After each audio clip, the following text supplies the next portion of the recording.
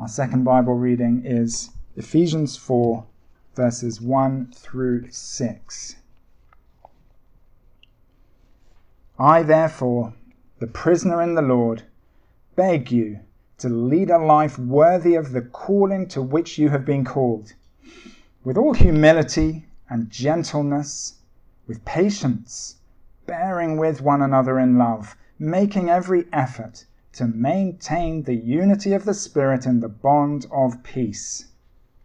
There is one body and one Spirit, just as you were called to the one hope of your calling, one Lord, one faith, one baptism, one God and Father of all, who is above all and through all and in all. This is the word of the Lord. Please do keep that page open so we can all look closely at what God is saying to us in his word. Let's bow our heads now and pray for God's Spirit to teach us. In Luke 24, two of Jesus' disciples say to each other, "Were not our hearts burning within us while he talked with us on the road and opened the scriptures to us?" We pray, Father, that their experience would be ours this morning.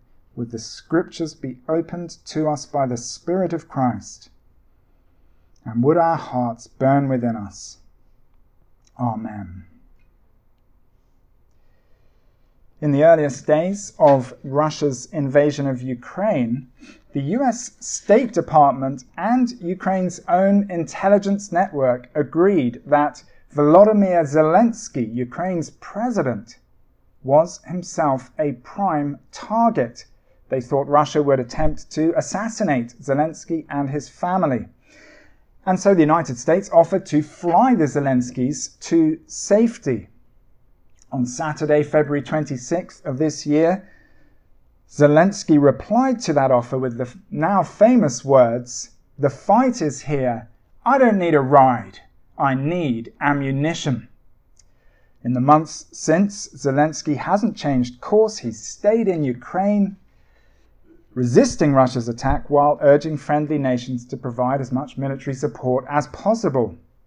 In a poll conducted in Ukraine in late June, President Zelensky's approval rating among Ukrainians was as high as 91%. It seems true to say that Zelensky is living in a way that's worthy of his calling. He was chosen by his people to serve as their president.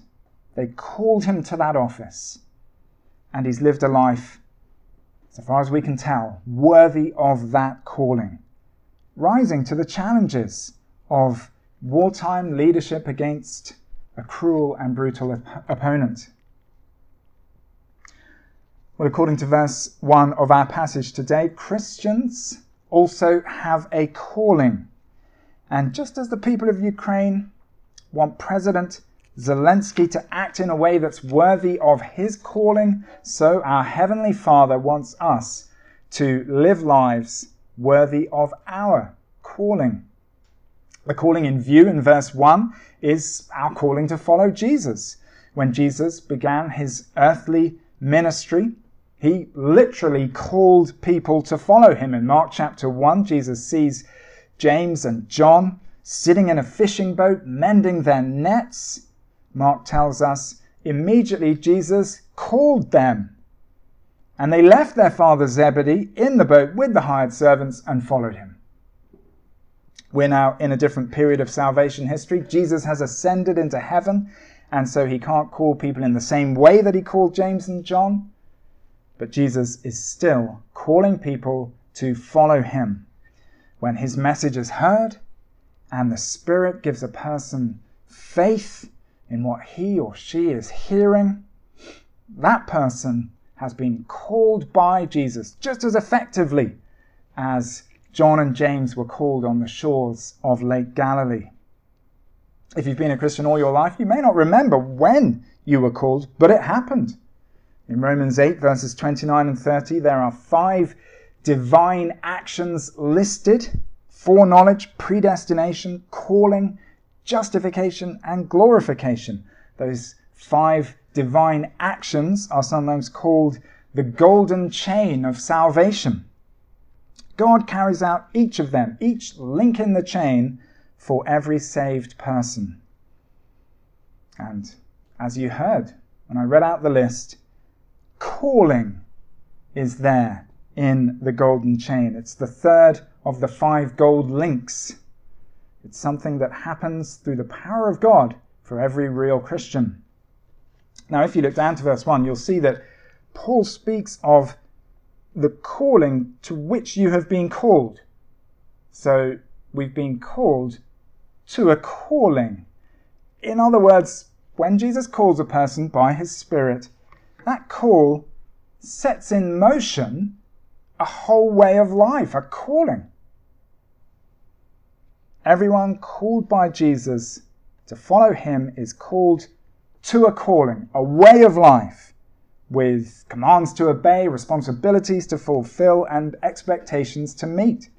This is a general calling for all Christians, not a specific calling. Sometimes people might say they've been called to be a gymnast or an engineer. Maybe they have, but that's not what Paul is talking about in verse 1.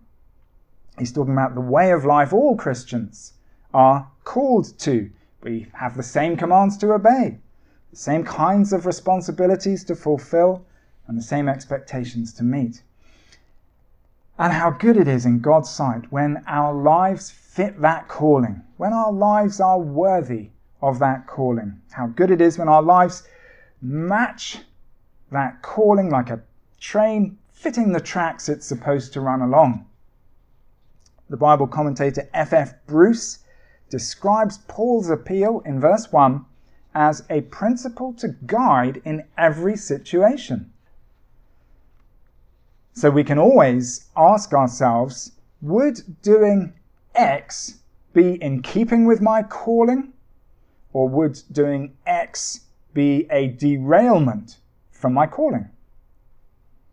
Verse 1 is a principle to guide us in every situation. But Paul has one particular application of the principle in view: unity.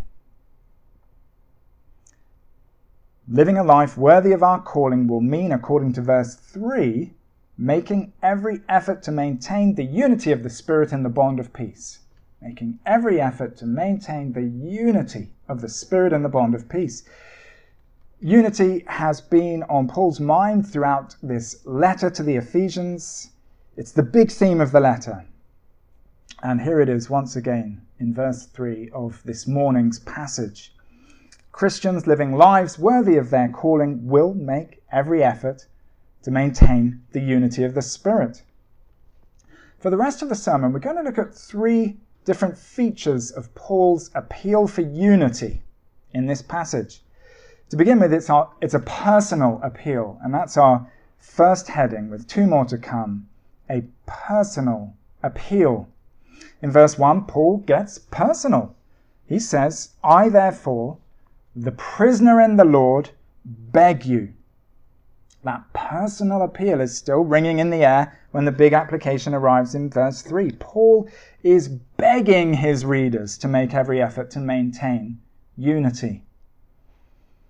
When was the last time you said to someone, I beg you to do this, or I'm begging you to do this? I can't remember when I last made a request with that kind of personal force behind it. Paul is using high-intensity language because unity among God's people is important to him personally. In verse 1, Paul reminds his readers that he's a prisoner.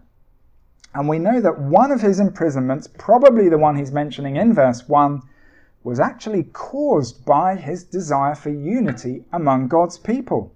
At the end of Paul's 3rd missionary journey, he arrived in Jerusalem with a large sum of money. It was money he'd collected from churches in faraway cities such as Thessalonica and Corinth, cities hundreds of miles away from Jerusalem. The Christians in those faraway churches were mainly Gentiles, non-Jews, who had nothing in common with the Jewish Christians in Jerusalem apart from their shared faith in Messiah Jesus.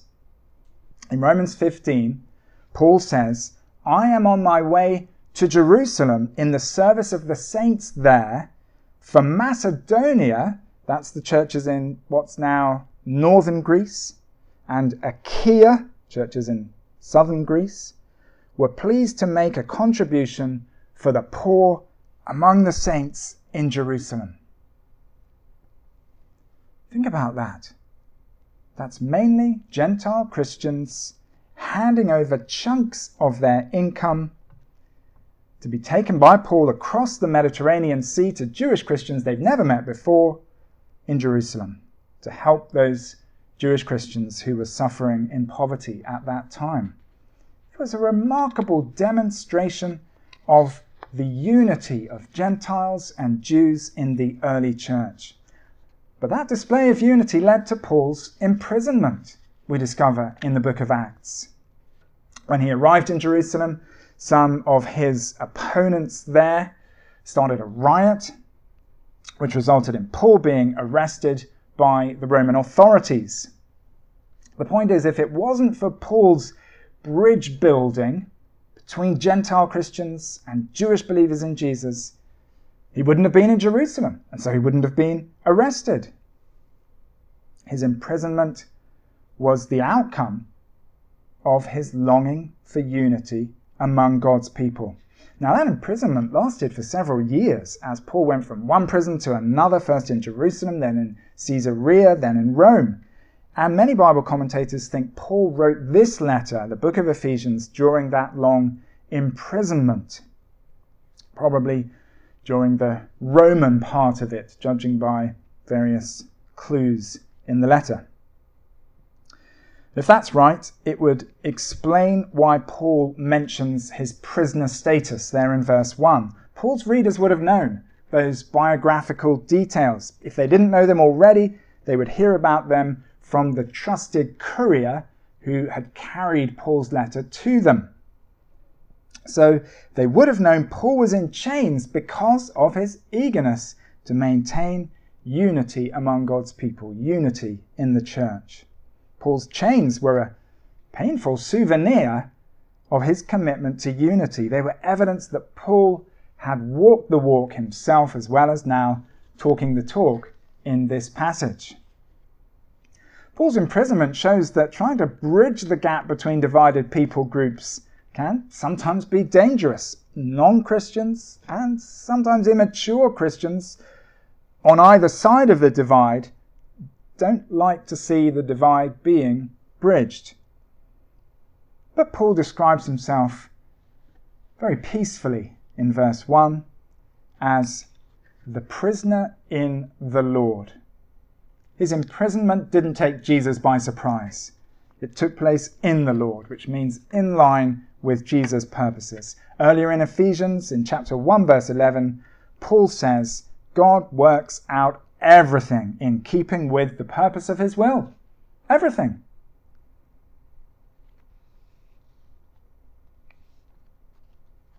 And that included his own imprisonment. He was a prisoner in the Lord.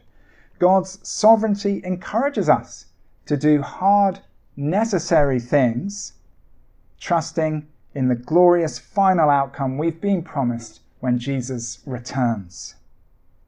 And one of those hard, necessary things is maintaining unity among God's people. We've seen how Paul's appeal is personal, but it's also practical, and that's our second heading, a practical appeal. A practical appeal. Before Paul speaks about maintaining the unity of the Spirit in verse 3, he sets out several character traits in verse 2. Humility, gentleness, and patience. He speaks about bearing with one another in love. It makes sense that all those character traits come before the appeal for unity, because without those God-given character traits, it's almost impossible to maintain unity.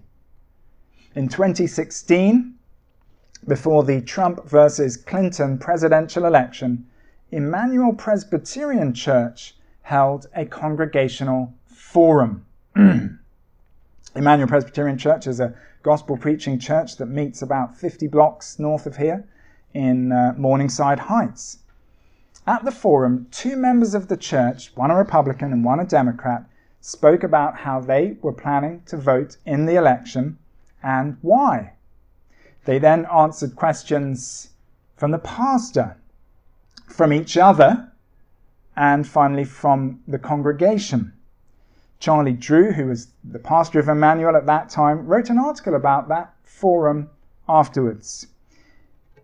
He said in the article that the 2 church members he chose to represent the Republican side and the Democrat side were, quote, people of character and grace. People of character and grace.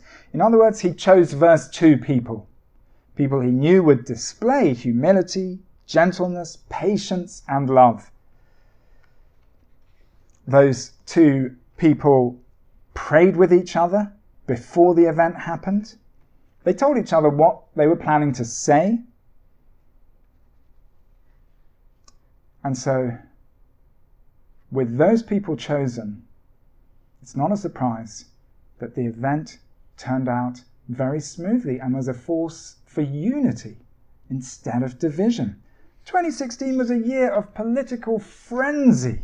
It was a year when the outrage on social media was so hot it could power your grill. But by all accounts, that forum at Emmanuel Presbyterian Church was a calm and edifying evening. One person commented to Charlie Drew afterwards, "I can't overstate how much I would recommend workshops like this in a church setting."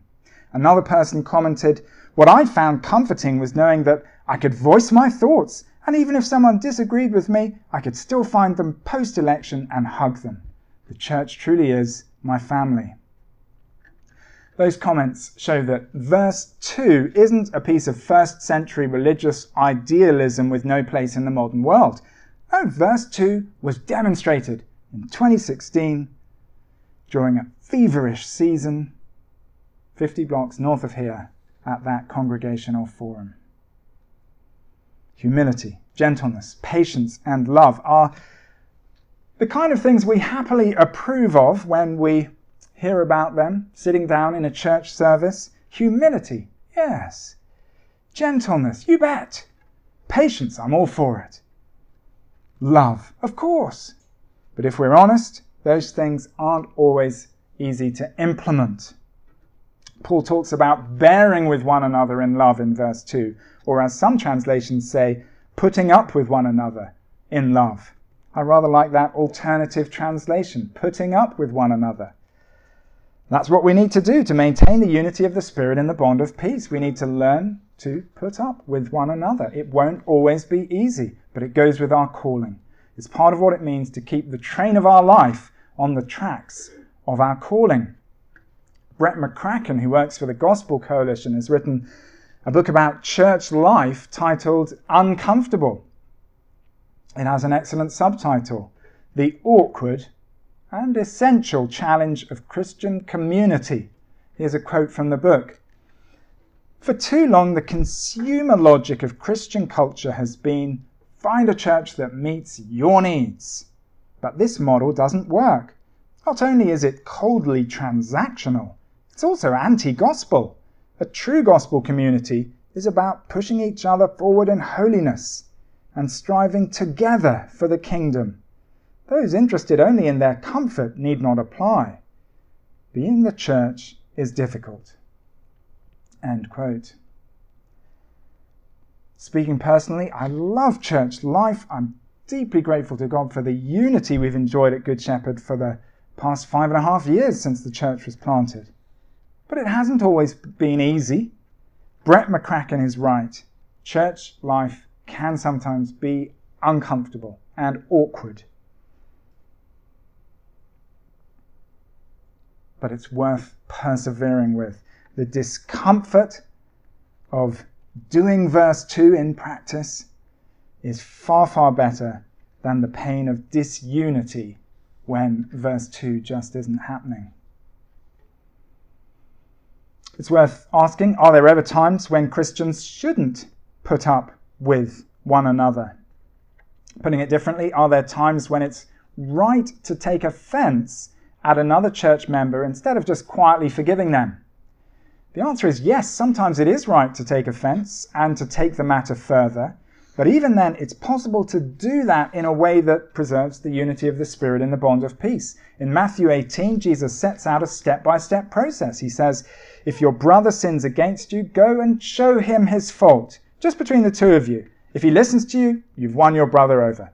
But if he will not listen, take one or two others along so that every matter may be established by the testimony of 2 or 3 witnesses. If he refuses to listen to them, tell it to the church. And if he refuses to listen even to the church, treat him as you would a pagan or a tax collector. I hope we won't ever need to go through those steps here at Good Shepherd.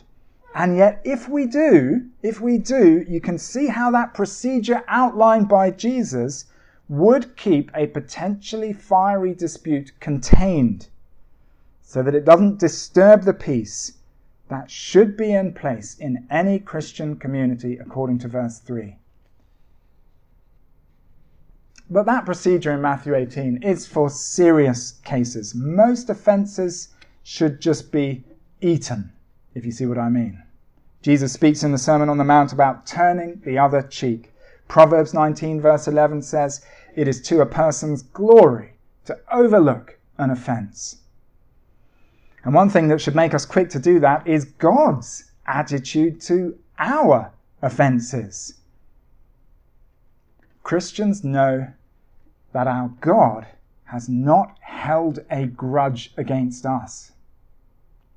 Far from it. He sent his son Jesus into this world to live the life we couldn't live and die the death we should have died.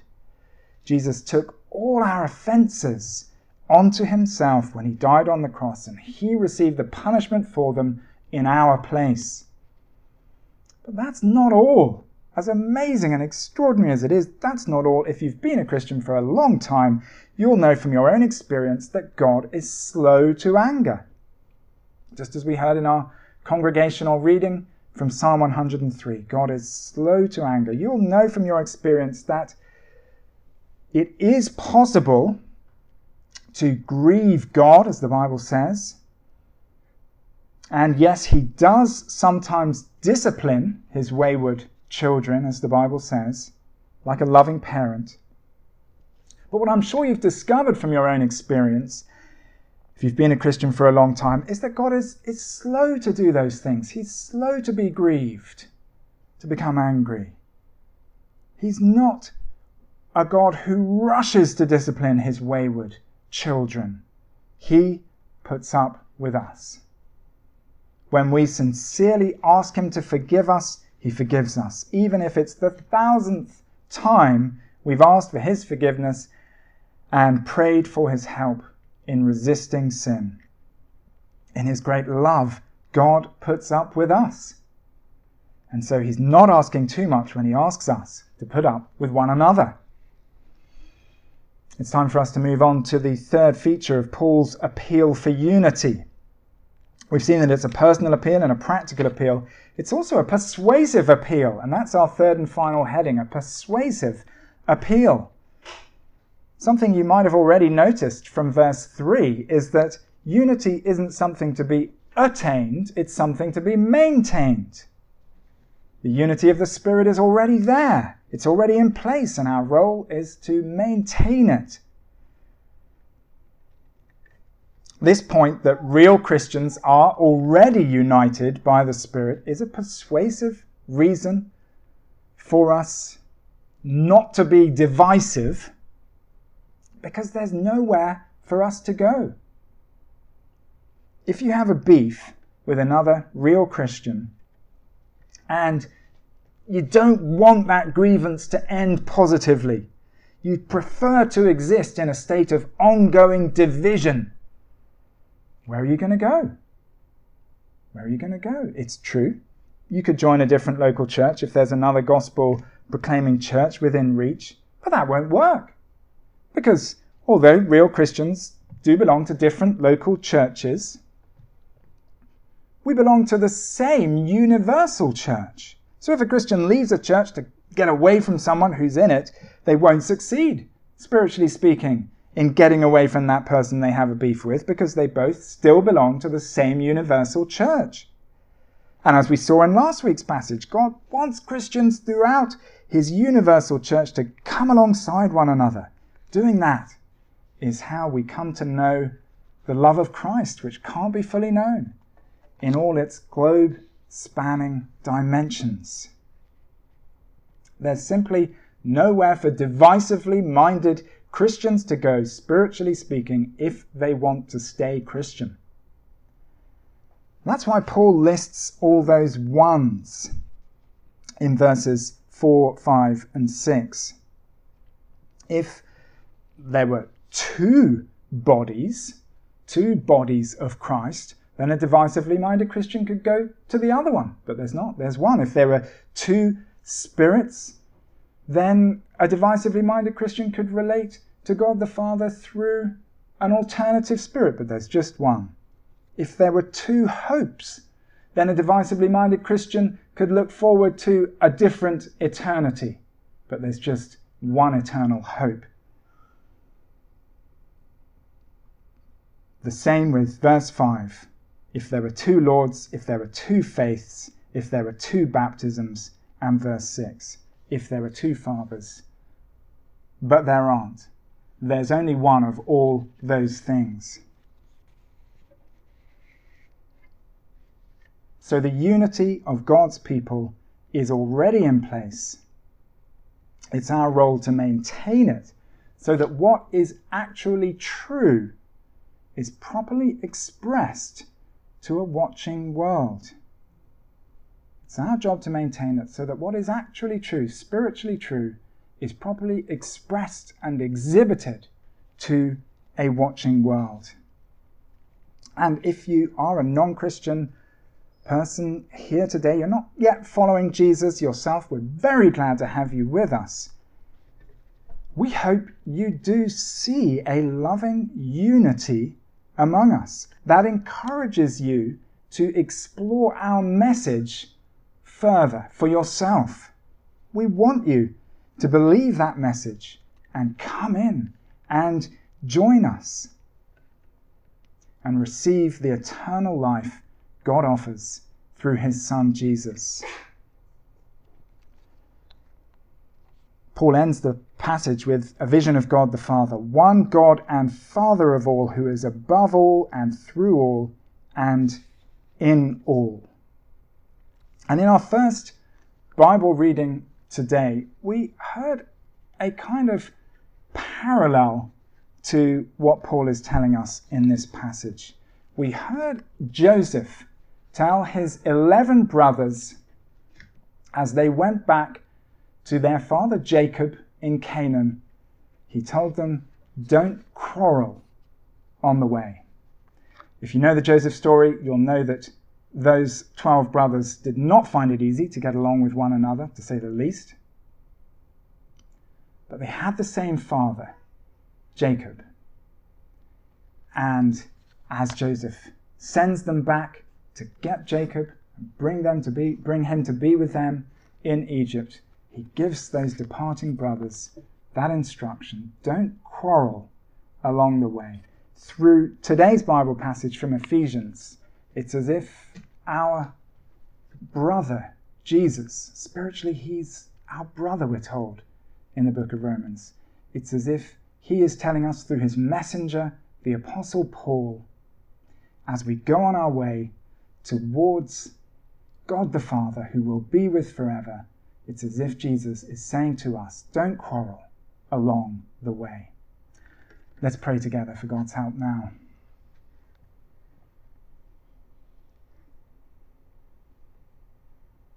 Heavenly Father, we thank you for that picture in the Old Testament, Joseph telling his brothers not to quarrel along the way as they went towards their common Father. We have you as our Father, and as we go through this life, we are heading towards you to be with you forever.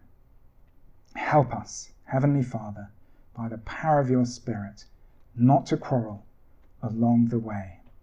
Help us, as far as it depends on us, to seek peace with one another. For Jesus' sake, amen.